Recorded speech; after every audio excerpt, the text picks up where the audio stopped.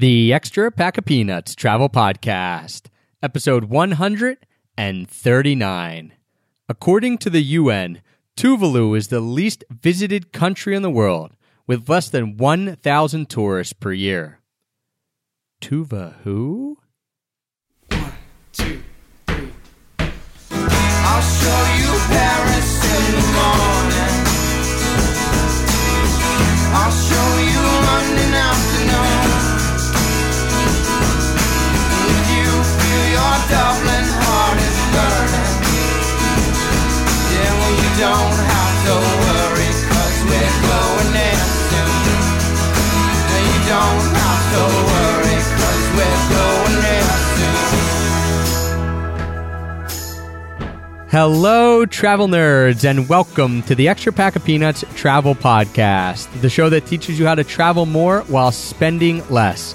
I'm your host, Travis Sherry, and joining me today is a person with both the easiest and the coolest intro yet, Mike Spencer Bound, the most traveled man in the world. Mike, thanks for joining me today, and welcome. Glad to be here. So, instantly, Mike, I think it's a really cool tagline, the most traveled man in the world. I think it's a great talking point, but I'm sure a lot of people ask you then, can you tell us the title, the most traveled man in the world? Where does that come from and what does it mean? Because it's a pretty provocative and pretty cool little introduction piece. Well, it came from a media frenzy. So I didn't think there'd be so much interest. Like I had one before where the media were very interested in me when I did Somalia. So I went and backpacked around Somalia a little bit. And then when I was doing my last country, which happened to be Ireland, there was another of this swarm of media where, everyone wanted me to come into studios and do television and all kind of things. So, and they were saying I was the most traveled man. I wasn't aware of it at the time, but I guess I'm just going to have to take their word for it. Yeah, I mean, pretty cool title to be bestowed upon you. And what does that mean then? Because I've been reading a lot about the type of traveling you do, and there's other people out in the world who have been to every country and things like that. And I'm sure some people listening think, what? There's more than one person who's been to every country, but you're traveling is a lot. Oh yeah, there's hundreds actually. Yeah. Okay, so yeah, I was going to say at least 100. So hundreds of people have been to everyone, but your traveling is a bit different than someone who goes and sets foot in a country and then leaves. Yeah, I think I might be one of the first, or maybe the first non-competitive traveler to have seen all the countries. So most of the people who've been to all the countries have usually actually they work for an airline or they're in the tourism business, and they have a habit of coming in and putting their foot across a border and then declaring a country done, and really they're racing to get all their countries done. I found for talking to people that usually the most traveled people I'd speak to have done about 65, and when you start to get over 100, you start to get country counters. And country counters can be identified because they don't have any stories. And I've gotten that as well. People asking like, oh, how many countries have you been to? You talk a lot about travel. You have a travel podcast, a travel website. Or I get the question, wait, why are you going back to Thailand? Haven't you been there 4 times before? And things like that. Obviously there's a lot of places in this world I haven't been, a lot of places that I want to see. But I don't think you can ever say, oh, I've been to that country, like let's cross it off a list and it's done. There's always things that are changing. You've actually spent a lot of time in every country that you've been to, right? Yeah, I like to go into a country and speak to the locals and hear from them what they think is worthwhile to see in their country, or if they don't have an idea, then just roam around. And after I've had enough adventures and I feel that I got a feel for the country and what it's about, then I'll say I've been there. But if all I've done is, landed in a city and seen just a few typical tourist things, I won't say I've been to the country. I'll say maybe I've been, like, for instance, I went a couple times to Seoul and areas around there. But if someone said, have you been to South Korea? I'd say, no, not really. I saw a little bit of Seoul. But then finally, I think it was 2 or 3 years ago, I went all around the country. And, then I'd say, okay, I've seen it. Is there any number that you could put on it? Like, is there a country that you've spent the least amount of time in that you know of that, oh, yeah, it's this country, I've been there, but this is the one that I've spent the smallest amount of time in? Well, I'd say the Vatican. Yeah. I was there for one day. I mean, I saw Pope John Paul give a speech. This was just random. So he, they threw down that carpet and he went and gave a speech in the St. Paul Square. But yeah, I wasn't there for very long. Any other countries than this micro country or micro state of the Vatican? Okay, well, there's Guinea Equatorial. I spent years of effort to get in there. And finally, at the end, I had to stay in a sleazy brothel on Carrefour Niamiak in Yaoundé for 3 weeks, working all day, every day, while suffering from malaria, manufacturing fake documents. And finally, I was able to get into it. And when I got there, I found it was just notable for smelly bats and corruption. And after a few days, I left. All right. So you've been at least a few days in every country then. And I do think the title, The Most Traveled Man in the World, it fits you because reading your story, as you mentioned, you do like to kind of get into the country. But I want to delve a little bit into the pre-journey, Mike Bown. And, you know, if you could tell people when you left on, like, how old were you when you left on this journey? And what was it like before the journey? Did you envision that this is what your life would look like? I didn't really have a vision for my life involving travel because originally I was intensely interested in wilderness. So I used to go and live for up to 6 months or sometimes 3 months or 6 months were quite common, alone in the wilderness without speaking to anyone and without seeing any humans at all. And I'd just be living off the land, just snaring animals, fishing, picking nuts and berries, doing a lot of writing and poetry and things like that. And I was more interested in that, and I sort of expanded the ecosystems that I was exploring in that fashion. Eventually, I met a woman who was making a living getting silver from Asia or from other areas where it's relatively cheap, and then selling them at music festivals while driving around. So I did that with her for a while, and that involved, you know, a lot of travel to try to source jewelry. And then I just got into travel and just didn't stop.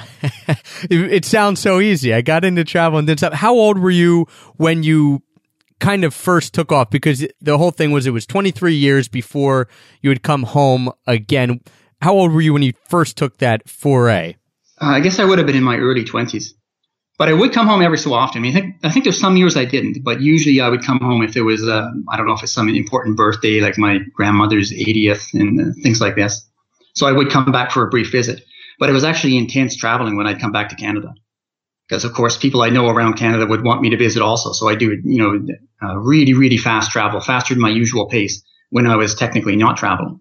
And then after a few weeks of that, I'd be back on the road. And so what was your travel like when you were on the road? Because I think that's a very interesting point that I want to hit on a little later in the podcast. And sometimes when you come home, it actually being maybe not harder, but maybe more challenging in some ways than being on the road. When you were on the road, what did it look like? How much did you plan out? Because some of these countries were obviously fairly difficult to get into. Well, at first it was easier for corruption. So like when I did Central America in the early 90s, I just bribed my way through every border.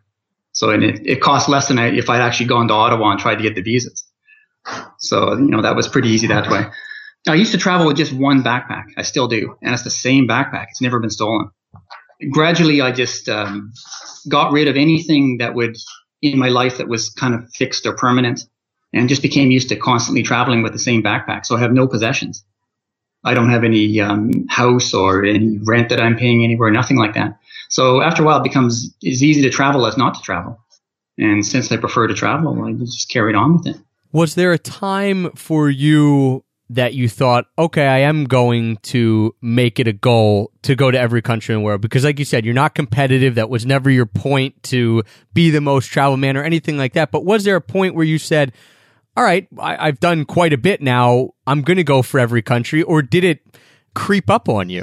Well, that idea would come and go almost like a sine wave. So occasionally I'd feel like if I finished a continent, I'd think, oh, wow, you know, it won't take long to finish the world.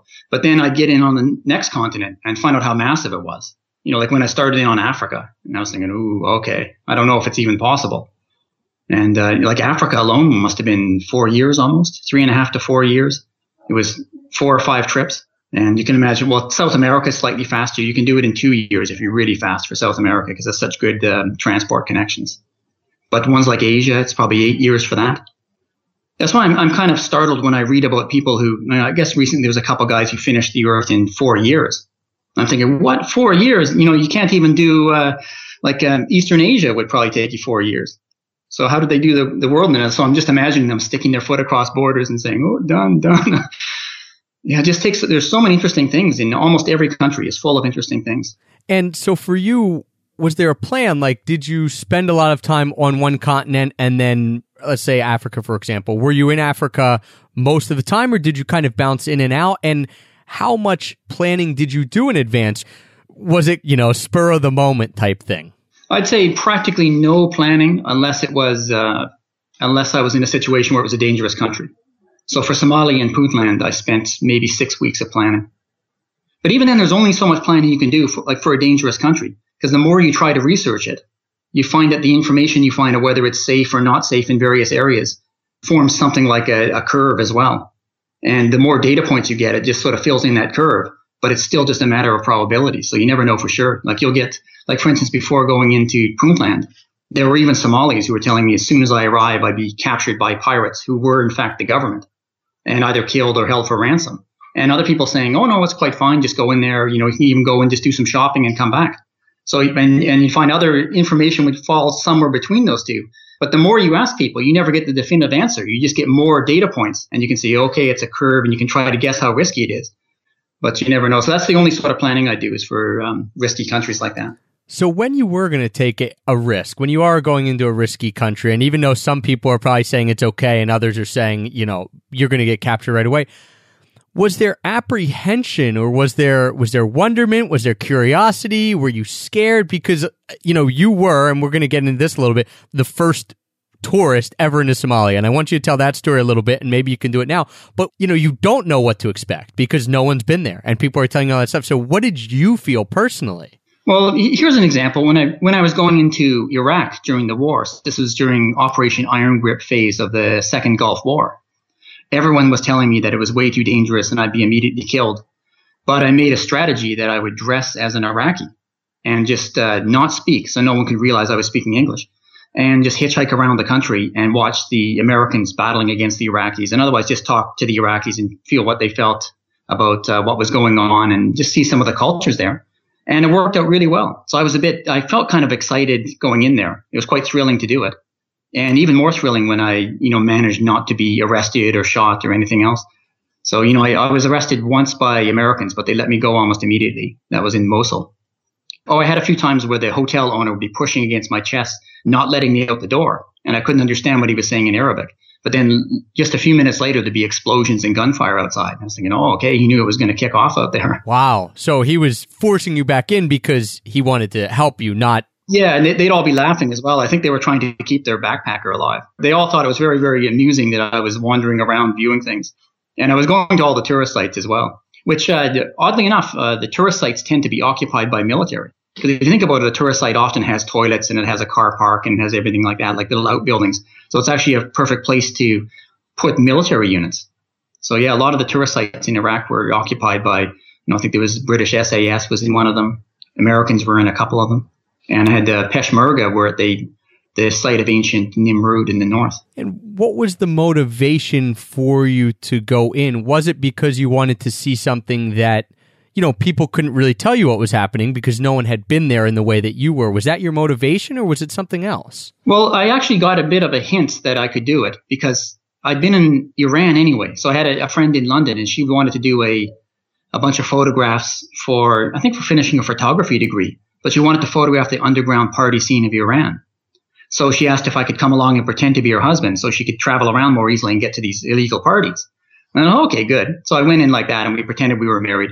And I went to a couple of the parties with her, which are quite full on. I mean, these Iranians, they fling off that chador and hijab and everything else, and they're dressed like they're at a club in Europe. And people were drinking, there's even people bringing in illegal drugs. They had marijuana. They called their alcohol dealer, usually an Azuri guy who'd arrive, and he's almost like a drug dealer, but he's got a different kind of alcohol. Okay, that's a little bit interesting, but I wasn't there for it. I wasn't also investigating parties. I wanted to see the whole country. So I just wandered around from there. And at one point I met a Japanese guy and he'd managed to dash across Iraq. And I said, well, how did you get the visa? I thought they're not giving the visas. And he said, oh, you just pay a 1 dinar bribe and you can get across the border. And he told me he moved at night so no one can see him. And in 3 days he crossed the country and got into Iran. So I said, oh, I'm going to do the same thing, but I'm going to move around in the daytime and, try to talk to people. And it worked out really well. So I was there a few weeks. And during that time, I mean, you said you tried to pretend that you're an Iraqi and you weren't speaking English, but I assume people caught on to it, right? And the people who did, was it fascination with you? Was it apprehension? Were they scared? Were they friendly? What was it like when they figured out, like, No, he actually is just a tourist coming into our country to wander around. Well, usually it was the kids in the market would figure it out. And they'd be saying, Americani, Americani. And I'd say, no. Try to show them my passport. Yeah, or sometimes with money changing. So when you're there and you need to change money, there'd be a guy with a bag of dinars and an AK somewhere in a market. And you go up to him and try to speak to him in English. And he'd nearly fall on the ground laughing. And finally, you could change a bit of like American $100 bills to Iraqi money. It was pretty fun. Yeah, friendly people there too. So Iraq was one of them. And I want to talk about some of your most interesting stories because, I'm sure it happened. It's 23 years worth of travel and even more, than that. What are some of the stories that when someone asks you, like, why did you do this? Why did you basically stay on the road and some of the things that you've seen that other people have never seen? Obviously, Iraq being one of them. There's some other ones that stick out in your mind as just truly unique to your travel experience. Well, I had one that brought together my love of living in the wilderness and travel at the same time. So this was one of my favorite. And this was the DRC. And I'd been paying attention to the DRC for years because I knew I was going to have to do it. But I kept hearing stories that as soon as you cross the border, police and army rob you of everything you have. And you don't even have a backpack. You got no passport. You got no money. You just have to, limp half naked back to the border and try to get away somehow. And I was thinking, it sounds almost undoable. But then I got a hint of how to do it when I was in Almaty in Kazakhstan. There was this distinguished elderly gentleman that I met in a bar, and we're there talking for a bit. And afterward he says, give me a call and we'll have another beer sometime. And I looked at his business card, and it was a UN security inspector. So he was in charge of enforcing security for the UN. I thought, ooh, perfect. So I had that laminated and I kept it. And then years later, I was right near the Rwenzori Mountains, and I was going to cross over. And the head of USAID for Rwanda was telling me, no, you can't do it. You'll be instantly killed. As soon as you go across, it's full of like Hutu genocidal rebels out there and everything else. And I thought, no, I have a plan because there's so much UN place there who have armor. So they have APCs. They even have UN tanks there. And it's because of all the mass rapes. So they're trying to stop that. I'm not sure how successful they were with stopping it, but they're giving it a go anyway. And I thought, I'm just going to impersonate a United Nations security inspector and therefore get through. And it worked. So I had this card and the name is different. So the name of the guy on the card is not my name, but the guys who are trying to rob you are illiterate. So I just started hitchhiking through there. And there was a guy carrying a load of spare tires to try to sell them on the other side of the mountains in a pineapple picking village. And I rode with him in the truck. And sure enough, like 7-8 times a day, you'd have various kinds of militia, or they might have been rebels. A lot of them might have been police. I'm not sure exactly who they are, but they're like big groups of armed men. And they'd be yelling very angrily in French, give me all your money.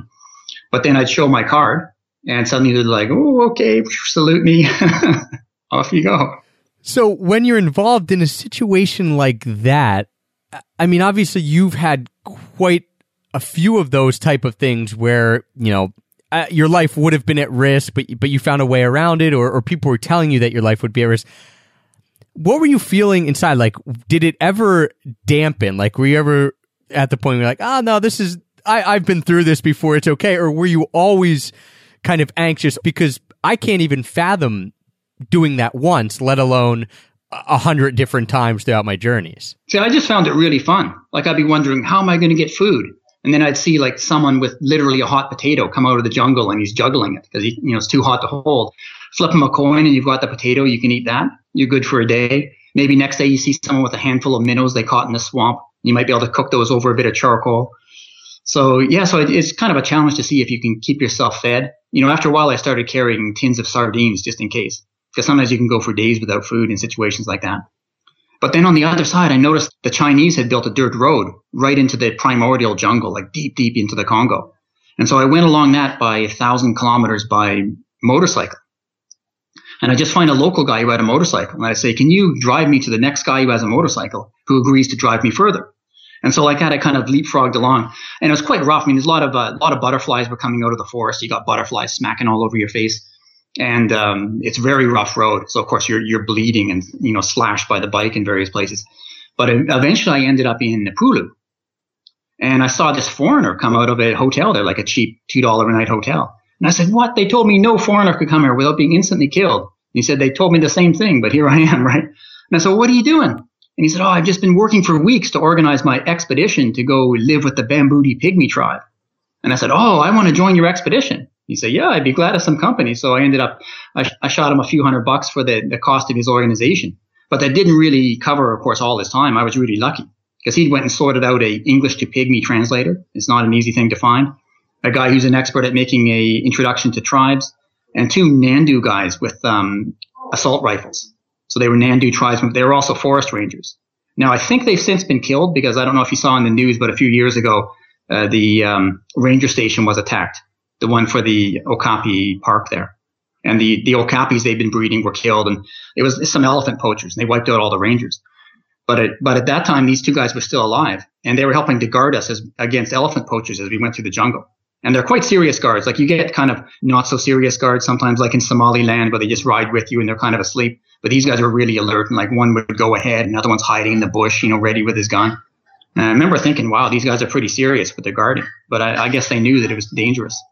Yeah, so I ended up going in and living with the Bambuti Pygmy tribe, and we hunted antelope with spears and nets, and lived in little huts made of leaves. And what was it like having them welcome you? Like, why did they welcome you? Was it awkward at first, or was it kind of open arms? We're fascinated by these people. I think they might have had a photographer come to stay with them before.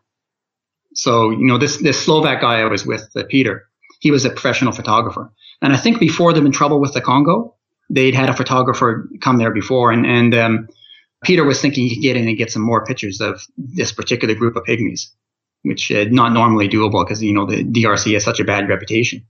But yeah, they seemed pretty friendly, and it was easy to fit in there. I mean, we just lived in the grass huts. We ate antelope all the time. That's all they eat is antelope. They smoke antelope to trade with some of the Bantu along the road, but they're very carnivorous. I mean, they find the occasional kola nut or occasional passion fruit. And if you want, you can, get some of the women to find some mushrooms for you if you want to put something with your antelope. But, on account of the monotony of the diet, eventually we left. So I think we were there for a couple of weeks. Wow. So you lived with them for a couple of weeks, and it was always you and your friend Peter that whole time. Yeah. So we go out hunting with them and help to drive the animals into the nets. And I was trying to help him. I don't normally carry a camera, but he had 8. So I was helping him take some photos. I was filming him trying to climb halfway up a tree to try to get film of another pygmy who'd gone really far up to chop out a bee's nest. So yeah, there's lots going on. It's a pretty fun life for them there, for these pygmies. So for you, most of your traveling, I mean, when you set off, you did it solo. Was most of it solo, or did you happen to then find people along the way that you would travel with for extended periods of time? That often happened. Like for instance, when I was going up the Nile, I met a young German guy and eventually an elderly Irishman, and we ended up traveling together. So, I kind of like when you get a long trip where you're with the same people for at least a few weeks or even a month. It's sort of fun. You get to know people a bit better, a bit more of an adventure. And more so than doing countries, I like to do geographical areas. So for instance, that trip up the Nile, going through the Sudan, then you take a left at Khartoum and head up into the Ethiopian highlands. It's really fun because you get to see the changing geography and the changing cultures as you go along there. Was there ever a time that you actually did, fear for your life? Or was there ever a time where that kind of scared you into thinking, oh, I don't know if I can keep doing this, or I'm not sure why I'm doing this, or those questioning things that you must have had at some point, I would assume, unless maybe it just was all roses all the time in your head? Well, I had one scary experience. I'd gone into Central African Republic, and the guidebook had said, I think it was a Lonely Planet I had at the time, and it said, this is bungee jump traveling. All you can do is fly into the capital, take a hotel, and fly out. Now I thought, okay, I'll test this by trying to hitchhike across the border and then hitchhike around the entire country, which they said was not possible on account of rebels.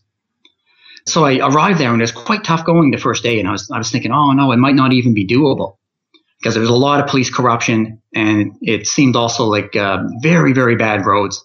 And I was wondering if you'd even be able to hitchhike at all. But then the next morning I got out on the road and I saw this brand new truck coming along, and it pulled up beside me, and it was an elderly Italian nun. And she'd been living in Africa almost her entire career as a nun. And she's the one who was running the program to try to eliminate the, what was it now? I think sleeping sickness. That's what she was working on. So there was a company out of Boston that made a drug, and she was administering it. It was going very well. And she was also the only one who stayed behind during the worst of the war. She was sleeping out in the jungle and keeping the hospital running, keeping the generator running, doing the surgeries because she's a medical doctor as well. So, and she was really well known by the locals. So I just hopped in with her and she said, "Where are you going?" And I said, "Well, I was trying to see the whole country by hitchhiking." She says, "Oh, well, I'm the inspector of hospitals. So just ride with me. And I'll just, whenever there's chimpanzees or tribes or something interesting, I'll stop and you can see it." And I just stayed with the monks and her with the nuns in various towns around. And I saw the whole country that way. But there was one road that was a little bit scary because we passed a road. And I said, "Oh, I'd like to do that road." And she said, No, you can't. There's cannibals on the road. And I thought, I didn't think that. I thought that's more like 19th century. You'd hear someone say, "You can't take a road on account of cannibals." So, I was quite shocked to hear that in this day and age, that there's cannibals on a road. So, of course, I tried to question her about it. I mean, she didn't speak perfect English and I couldn't speak her language, but I did find out that it was Lord's Resistance Army, who were, they were notorious for eating people, doing black magic, all kind of, in fact, anything you can name that's evil, they're up to it. So you decided you never took that road then? Yeah, I didn't, because she had told me she only knew about this because she pays careful attention to the roads, because of course we had to drive them, these various days. She had to know which roads to go down. And she'd had someone come in and explain how it was actually a local guy had explained that his niece had tried to go down that road and she'd been captured and killed just a couple days before by the Lord's Resistance Army. So as a result, she knew they were there. And it's a good thing I didn't go down that. Yeah, and most of your travel then, it sounds, is through hitchhiking, and I know that you do most of your stuff overland, correct? Like you try not to get on planes as much as possible and things like that? Yeah, I mean, I don't want to get kind of crazy with it because I don't have OCD like some of these guys who have to do the whole thing. They say, "I cannot get on a plane or a boat. It must all be by foot." I mean, I'm not like that. For me, the travel is first and the transportation is far, far down the list of what I'm looking for. So if it's at all possible, I'll do it by land because that's what I prefer, and you see more and you're down there with the people. But let's say a place like Eritrea, where it's otherwise extremely difficult to get in because they have disputes with all their neighbors. I just flew into there. So the best option for you, and when it's available, sometimes it's just flying. But overall, when you get into countries, did most of your travel, did you have a goal other than, hey, I just want to go and see the whole country? And was it mostly through hitchhiking then that you would get around? I like to do it the freestyle. So I like to come in there and have suggestions of what I might do, and then just, like, for instance, that example with the pygmies, how things just happened. And, I ended up with a pygmy tribe in the jungle. That's how I like things to go. So nearly no planning, but enough to hopefully keep me alive, and then just hope for the best. And that way I'm maximum flexibility. So if someone proposes something that's quite interesting, I can immediately go and do that. How many times did that happen? I guess it's going to be hard to count where, or if there's a specific time that you can remember where you had no idea what was going to happen. And then someone might have proposed something totally crazy and you thought, I'm jumping on that. And you just went and did it. Maybe it was across the world. Maybe it was somewhere close. Is there any specific examples you can remember of something like that? Well, I would always do that. I mean, there wasn't as much in Europe of this kind of thing. But even there it would happen. Like for instance, once a friend said to me, "Do you want to go to the Czech Tech?" And I was thinking, I don't know. What's that about? He said, "Oh, it's a huge party in Czech Republic. There's 20,000 people there. It's like a rave." And I said, "Okay, good." So he gave me a bit of information, the date it was on and all that. And I took a train into Czech. And then I was asking around and I couldn't seem to find where this Czech Tech was. And people told me where it was the year before. So I took a train out there and no, it's not, nothing was there. So clearly it's a rave that moves around. So I thought, I guess I can't find it. But then I noticed a newspaper and it showed the police tear gassing people and beating them with sticks. And I thought, that's got to be the Czech Tech. Right. It looks like I found it. And he could speak English and he told me, "Oh yeah, it's here. It's in this village near the German frontier." And I said, "Oh great." So I got on a train and I'm heading out to where I thought the Czech Tech was. And there was 4 Americans in the same train car as me. And I said, "Are you guys going to the Czech Tech?" And they're saying, "Oh, we thought about it. Maybe we're going to go." And I said, "Well, let's go together. It'd be more fun." And they said, "Okay, great." So we got off near to where this party was, and we fortified ourselves with some beers before we're going to head out to it. And then we asked the owner, "Can you drop us off at the party? We'll pay you a bit of money." And they said, No, you can't. There's tons of cops. They've surrounded the whole thing. They're stopping everyone." We're like, "Oh, no." So we drink a little bit more beer, and then we have this idea. We call them back again, and we say, "Okay, can you drop us off near to the police, but not exactly where they are, and we'll sneak around them through the bushes?" And he says, "Okay, great." So he does this, but I think that we're not the first people to think of that same idea, because we started sneaking through the bushes and we found out there were lines of cops at various parts trying to catch people doing exactly what we were doing. And here I had an advantage and a disadvantage. And what the disadvantage was that my Americans were not very good at moving silently through the bush. So they would talk to each other at inappropriate moments, step on sticks that would crack, all of this. But at the same time, that was an advantage, because one of them would make a mistake and all the Czech police would blow their whistles and they'd be chasing him, then wrestling to the ground and handcuffing him. And while they were busy with that, we'd make forward progress. So, I made a good few hundred meters, lose an American, a few hundred meters more, lose an American. And finally I was thinking, oh no, I'm down to my last American. I better make this one count. And the last difficulty was that it was like a path through the forest, and there was a Czech policeman facing the other way, but he was really, really close. And you had to get past him without being heard and hide behind a tree. And then there need to be some sort of distraction to run to a low wall in a field of poppies near to there. And then from there, you can follow that low wall like half a kilometer and really, really make some good distance. So I whispered to American, I said, okay, I'll go first. And I went around and I hid behind a tree, and then I gestured for him to go. And of course, he stepped on some sticks and scuffled his feet. And the Czech police guy blows his whistle. And then another cop I wasn't even aware of burst out of the forest, and they started chasing this guy. And in the meantime, I got to the wall. I progressed quite far along this wall. And actually, I got out of the police cordon then. So the next thing I saw was like a couple stoned, like a French couple, really stoned or really drunk, I'm not sure which, sitting on a rock in the forest. And so I said, well, where's this Czech tech? Can you help me out? And they said, just climb to the top of hills and listen, and you should be able to find it. And I said, oh, okay, good advice. So I went through all these brambles and singing nettles up to the top of hills listening. And finally, after a few hours, it was deep into night, and I found the Czech tech. And there you were. Of course, and I got to party for a few hours before the police attacked it with tear gas again. So it was good fun. But usually in Europe, you don't get stories like that. Quite often in Europe, you do a country and you've learned a lot about art and history, and you see, you lick ice cream cones and you see architecture as you go by. So quite often I don't have stories from European countries. Well, that's quite the story. And that is a great example of just continuing on, right? Like, you don't know what the day's going to hold or the week's going to hold, and your goal is to find this Czech tech, and eventually you did and got a few hours of fun out of it. Mm-hmm. Yeah, it's well worth it. Yeah, that's basically why I travel. I like to have little adventures like this. One of the things I'm sure that people ask you a lot, and especially after you've been traveling for 23 years, is how were you able to fund your travels? Were you working when you would get into a country? Did you pick up any odd jobs, or was there something that you were able to do throughout this whole time to make money so that you could have it to do some of these crazy things? I've actually worked very little in my life, almost none. Yeah, I'm pretty good at just noticing a way that I can make money. And maybe I would spend like 5% of the whole time of my year on trying to make money, but that 5% would cover my year. Like here's an example of one that's, pretty easy to tell. I saw this guy named Dewata in Southeast Asia, and he was carving wooden chickens. And I looked at these chickens, I thought, wow, these are amazing. Like, he's a master carver. And he had a whole bunch of them, and he would sell to locals who then sell to other locals. He finally would try to sell them to tourists on the beach or something like that. And I said, how much are these chickens? And he was saying, well, this one's $1.50. This one's $3. This big one is $5. And I thought, wow, those things would be worth a fortune back in Canada. So I said, I want to buy all of the chickens. He's like, what? All of them? I go, yeah, all of them.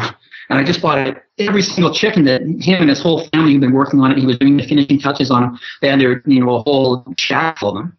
And I loaded them into a container. It was about half a container, and sent them back to Canada. And then I just traveled in the meantime. And then when I knew my container was arriving, I flew back to Vancouver. And I talked to a woman who rented like kiosk space in malls. And I got a little bit of space in the, what's it called, West Vancouver Mall, and another one was the Guildford, and paid a few $1,000s for that. And in 20 days, I had them all sold. They sold like hotcakes. So people would come in and they'd be buying them for 5 times what I paid for them. And yeah, so just like I work for 20 days and you've got, what did I buy? Like a few tens of thousands of dollars worth of chickens. You're making 4 or 5 times that. You're good for the year, if not the next year afterward. All because of some wooden chickens. Yeah. And another one was, I was making coffee tables, but out of coffee wood. And then I'd be selling them saying it's not just a coffee table, it's a coffee table because it's made out of coffee wood. Yeah, and those things, you could sell that for 5 or 6 times what you bought it for as well. So did most of the time then you would come back to Canada to sell these goods and then you'd leave again? Yeah, for the most part. So I timed it with, a potential family visit anyway back in Canada. then I'd sell what I had, and off I went again. Yeah, it was easy times for that sort of thing. So then, you've traveled a lot, and it's been a 23-year journey here. And I'm sure a lot of people who have traveled for that long, there's some people who say, back in my day, all this stuff was great, and this is how it changed. I'm interested in your opinion of how your travel changed, and also how travel in general has changed. Okay, in 2004, I went to Petra in Jordan, and I went to Little Petra as well, where you can see one of the especially well-preserved rock-cut chambers. And then on the plaster, they have painting of people drinking wine, playing stringed instruments, chatting and socializing. And I was struck by how the common room of the hostel I was in, and what they showed on this wall that was from 2,000 years before, was exactly the same. So it showed a continuity of at least 2,000 years in human culture. And then a couple of years ago, I went back to Jordan and back to Petra. And I was thinking, oh yeah, it's interesting how the people are still socializing the same way in the common room. And I went into the common room and I saw that instead everyone was scrying on their smartphones. There were no instruments out, no talking going on, not even any drinking of wine or beer or anything. And I thought, wow, a smartphone has actually put a stop to a 2,000-year continuity of what people do for socializing. Yeah, that's amazing, and I think that's a great point.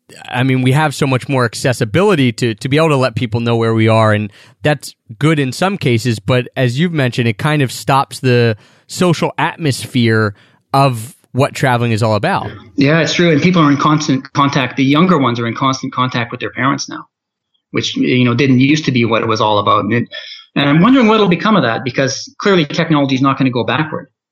So I'm wondering if maybe part of travel will be that you're almost like you're producing images and there's other people who are following you vicariously, and it becomes like almost everyone being a blogger. I wonder if that's the future of travel then, because I can't see us going back to the point before people had smartphones. I think that's a great point with being in contact with parents or family. And again, it's nice that people can live vicariously through what you're doing. But I'm wondering about you and when you left, and, obviously you're leading an unconventional life, and there's a lot of people out there who think, hey, I might want to do that too. I might want to just get up and go and travel, but they get a lot of, blowback from friends or family, and people are like, I don't understand why you want to do that. I mean, I even get that from some people who say, I don't understand why you want to travel as much as you do. And I don't even travel full time. We're not completely nomadic or anything like that.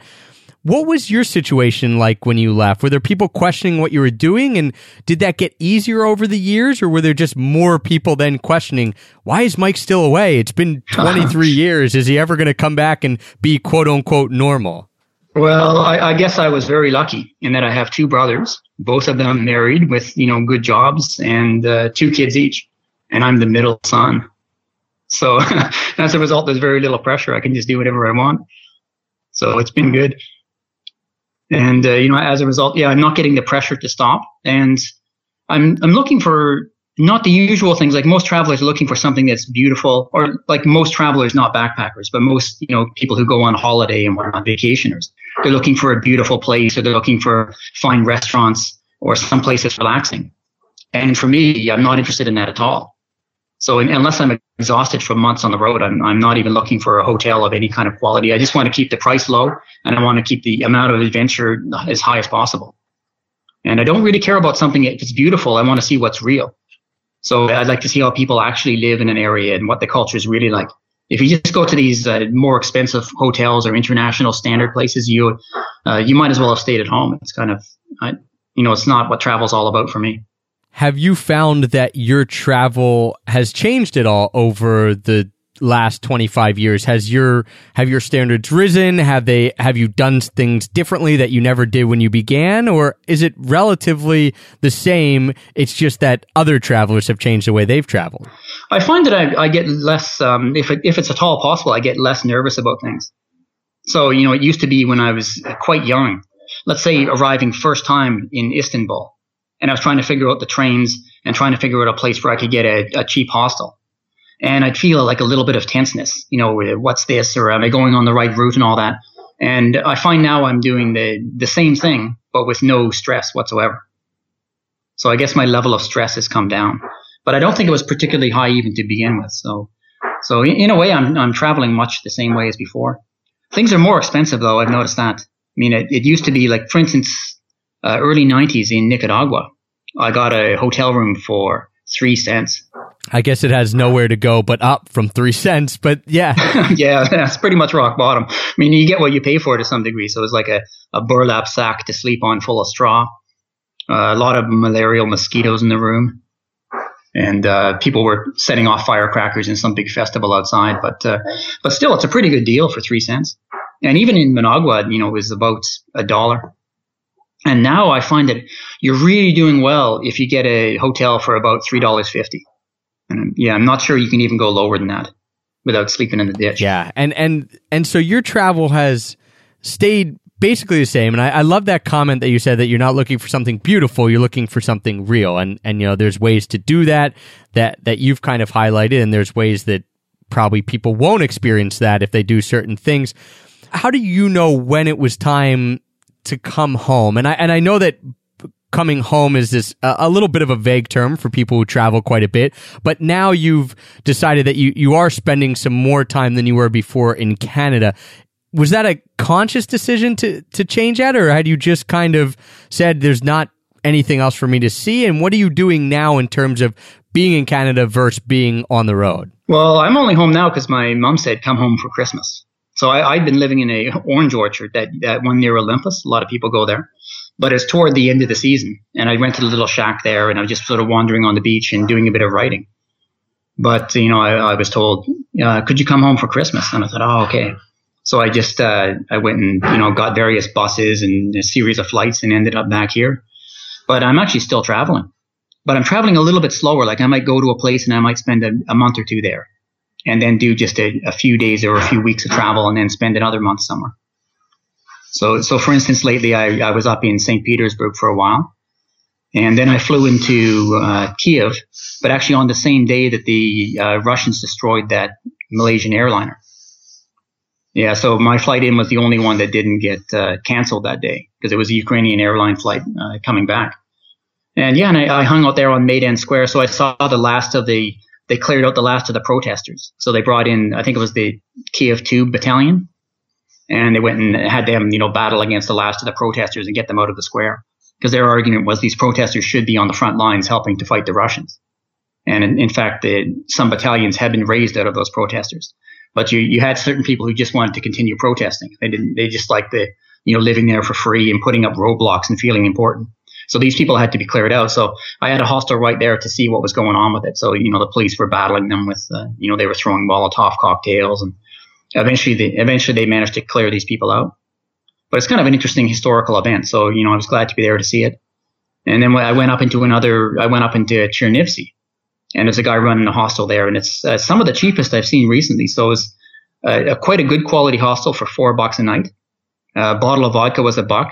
Large pizza's about $1.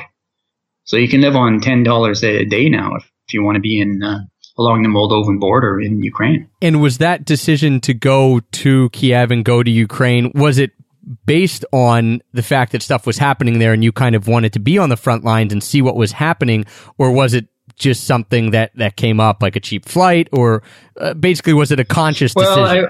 Well, I wish I could say that I'd planned it out, but I didn't really. Just my visa was running out in Russia, and I thought where to go next, and I saw that you could do visa-free Ukraine travel now. And I thought, that should be a cheaper area, because when you have certain kinds of war, the price comes down. Other kinds of war, the price goes up. So I was thinking that this would be a situation where probably their hryvnia, their money, would drop in value. So I went in there mainly for that reason, and then found that it's actually really friendly people and a good place to stay. I mean, I've been there before, but it was a long time ago. And so what's it like then for you to come home, and what is life like when you are in Canada? You mentioned kind of going around Canada quickly and seeing people. Is it a difficult adjustment because you've maybe just come from living with a pygmy tribe in the middle of the jungle, or is it, what are you feeling when you're at home and everything is fairly easy? Well, it's mainly I'm doing the Uncle Mike thing, so I'm visiting nieces and nephews. I'm out visiting my mom and stepdad now in their house on the beach here. So yeah, it's just a lot of family visiting. I try to come in and see some old friends that I try to keep in touch with. So I've got a friend now that we meet in the Cambie in downtown Vancouver. So soon I'm going to bus into town and we'll have a few beers. But that's been like a 25-year tradition that every few years I meet him there. So yeah, I can't say I know Canada all that well anymore. The culture's changed quite a bit. But still, it's a good place to come back to and just reconnect with family. Yeah, and one of my favorite questions to ask people, and I especially want to ask you this one because of just some of the epic stories you've already told, and that's the idea of kind of having these mishaps on the road. And it seems to me that you travel in such a way that, I mean, the mishaps really are the reason to travel, and maybe they're not even categorized as mishaps because you're not planning on something. So how can something go wrong if you're not actually planning on something? But is there anything that you've done? Because I get a lot of people saying to me, like, you travel so much, I'm sure you're just quote unquote good at traveling. And I tell them, like, the more I travel, the laxer I get, and I forget things and I do silly things like, forget my passport here or something like that. Do you have anything that you can point to that was just a mishap that you made? Maybe it was your own fault. Maybe it was some extenuating circumstances that happened, but that really kind of summed up travel for you and it ended up being a good experience in the end. Well, I had one. This was in, where was it now? It was in Cameroon. And I was walking along and I saw some branches on the road. And I thought, okay, branches on the road in Africa means someone's doing road work up ahead. So I was quite sure of that. So I just walked around them and kept going. And then I noticed a whole bunch of bees beginning to sting me. And as I tried to brush them away even more and more, and I was being surrounded by a swarm of killer bees. So they were stinging me hundreds of times everywhere. So I ran up the street and some children saw what was happening and they came over with branches of neem trees and they started whapping and whapping and whapping me. And one little girl gave me a stick as well, and I used it to try to scrape bees off and whap them off myself. And this is one advantage where the little Muslim girls actually had an advantage here because they had hijabs to protect themselves. But all the kids were helping me to get these bees off. And afterward, I thought, oh, no, I hope I'm not allergic to killer bee venom because I could rub my hand along my back and I'd find like 30, 40 stingers and do it again and get the same. And so eventually I decided I'd just go into a bar and have a beer.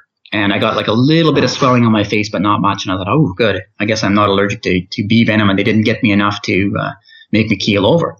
But I thought, oh, it's interesting that, I was so sure that branches on the road meant road work, like someone should have his truck pulled up and they'd be working on it. And it hadn't occurred to me that it could also indicate killer bees. Wow. The whole reason that I think that I travel, and I assume that you do too, is that the more times things happen to you, the more you realize the good in the people that are around you. I mean, these people had no idea who you were, obviously, and here you are running around with bees all around you, and they're out there helping you. Is that one of your big takeaways from all this traveling that you've done? Yeah, you learn that there's friendly people everywhere. I mean, I've even met some friendly terrorists, at times. Once I was mistaken for a terrorist. So this is just after I left Iraq. I was in a souk and I was just sitting there late at night drinking some tea. And a guy sat down and found out that I spoke English. We were chatting a little bit and he'd asked me where I was from. And I mentioned, oh yeah, I just came a few days ago from Iraq. And I was telling him how the American Special Forces had been holding me at gunpoint. Now, I wouldn't mean that was a bad thing. They were suspicious and they were trying to decide whether they're going to detain me or not. But he took it that I was saying that I was some kind of insurgent or anti-Western terrorist. So I said, oh yeah, for me too. I was just in there battling the Americans. And he was explaining how he was from Detroit, but he also had French citizenship. And he's talking about how much he hates the Americans. He wants to kill them, even though he's American. And I thought, oh, okay, interesting. And I had an opportunity to listen in. But even him, despite being a terrorist, I don't think he was a very serious one. But you can see, even then, you can see the humanity or how he was thinking and how he got to where he was. And, I have lots of experiences like that where I meet people that are from an unusual walk of life. Or sometimes I'd meet diplomats, even senior diplomats, and they get drunk and blab lots of secrets as well. So it can be quite interesting, the characters you meet along the way.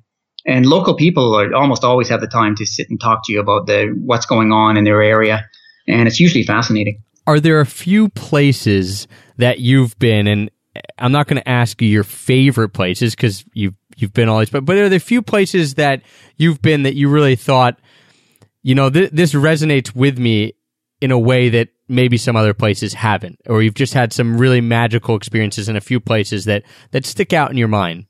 Well, I had one that was kind of surprising that I liked a particular beach because I was in the Seychelles And I'd heard, okay, the royal family from England went there, and everyone was saying it's the best beaches in the world. And by that time, when I was in the Seychelles, I'd seen most of the best beaches in the world, just by virtue of being in almost all the countries by that time.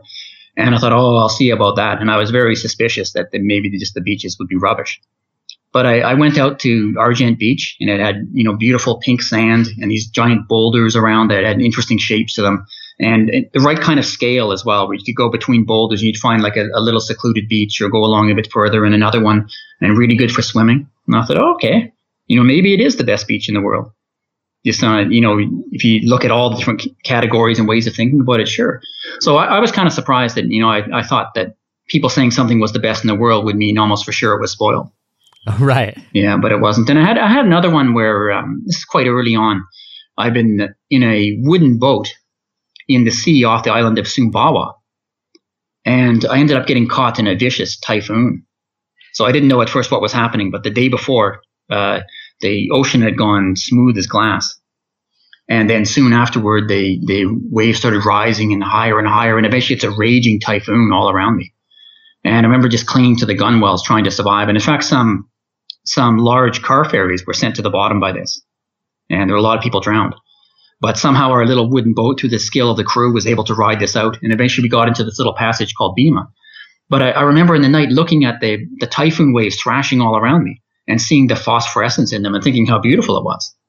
So I thought it was good that I could appreciate at that time the beauty of these glowing blue waves, even though it was a raging typhoon trying to sink the boat. Yeah, that's interesting. And those are 2 points that you hit on that are important for anyone who's traveling. One, I think a lot of people who do travel quite often get skeptical. And, you hear from everyone, this is the best this, or this is the best that. Sometimes it is and sometimes it isn't. But I like that for you were able to find the beauty in that and the value in that, even though, you went in with a skeptical mind. And sometimes I have to even tell myself, like, don't go in with too high of expectations. Just let it be what it is and see each place for what it is. And then the other was, seeing amidst something that's crazy, being able to at least appreciate that as well. And that's pretty impressive that you were able to do something like that while you were, in essence, trying not to drown. Yeah, it's true. And there was a funny question too. I've never seen a tourist ask so stupid a question before as what was asked during that.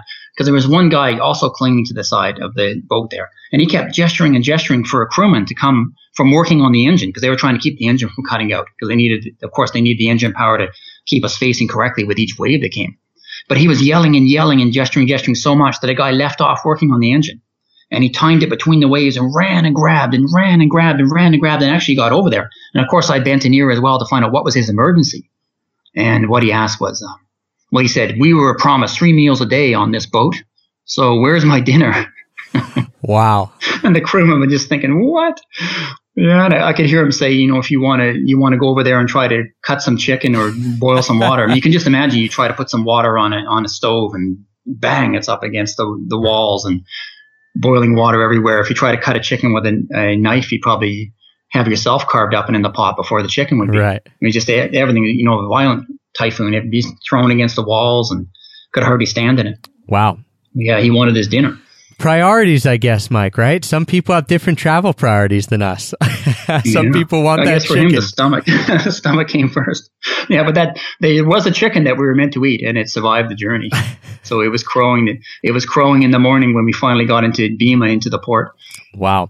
Well, what do you then have in the pipeline that people should be looking out for? Either personally, where do you think you're heading next, or professionally? Are you going to be doing anything? I mean, I know you said you've been writing a lot and you've obviously done quite a bit of traveling. Is there going to be anything that you're doing with that people should be on the lookout for?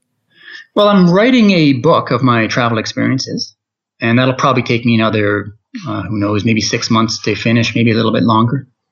So it's been taking me a little bit longer than I thought it would, because it turned out some of my chapters are turning out, and I have so many travel stories, and I'm trying to include most of them.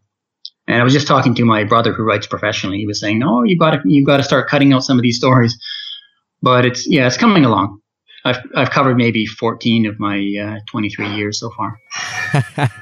So you're almost there. Yeah, and I'm gonna try to Yeah, and I have a lot of observations, so thousands of pages of things I noticed or conversations, things like that from around the world. So I've gone through and organized those, and I'll be, working pretty hard on this book for give it the next year for that. And then I don't know what afterward. Hard to say. I might go over to Russia for a bit. I noticed my Russian language skills have been really, really dropping. So I wouldn't mind to go and try to bring them back up again. So yeah, there's lots of fun things in the future still. Very, very interesting. And I really appreciate you coming on the show, Mike, sharing your stories and your wisdom of 23 years of travel. And personally, I'm looking forward to when you're able to put that all down in writing. I think that will be a fascinating amount of information and some amazing stories. If you could remind people, if they want to learn more about your journeys and come connect with you, where can they find out about you? Well, I guess I put a lot of stuff up on Facebook. So just Mike Spencer Bown on Facebook. So I have a public site and my other site there. And yeah, other than that, there's tons and tons of stuff that I've done for the media. But I think lately I don't have too much English language stuff. I just finished something for Russia and something for Czech Republic. And they wanted, a bunch of travel photos as well for that. But awesome. Yeah, I'm trying to do less of the media thing so I can put more time into the writing. So I haven't done too much in English for the past few weeks. Great. Well, guys, if you're interested in Mike's story, and really, how can you not be? Make sure to head over to MikeSpencerBown.com, where here's all the articles that he just talked about, the media articles that are linked up there. It's really a treasure trove of information on the journey, and I personally read through almost all of them. Also, guys, don't forget, we will link that up in the show notes of this podcast as well, and you can get every episode of our podcast at extrapackofpeanuts.com/pods, PODS. Thank you again, Mike, for coming on. I really appreciate you taking time to sit down, especially because I know that you're running out the door soon to go grab a beer. Yeah, exactly. It's been great. It's been a pleasure. And thank you, everyone, for joining us. Until next time, happy free travels.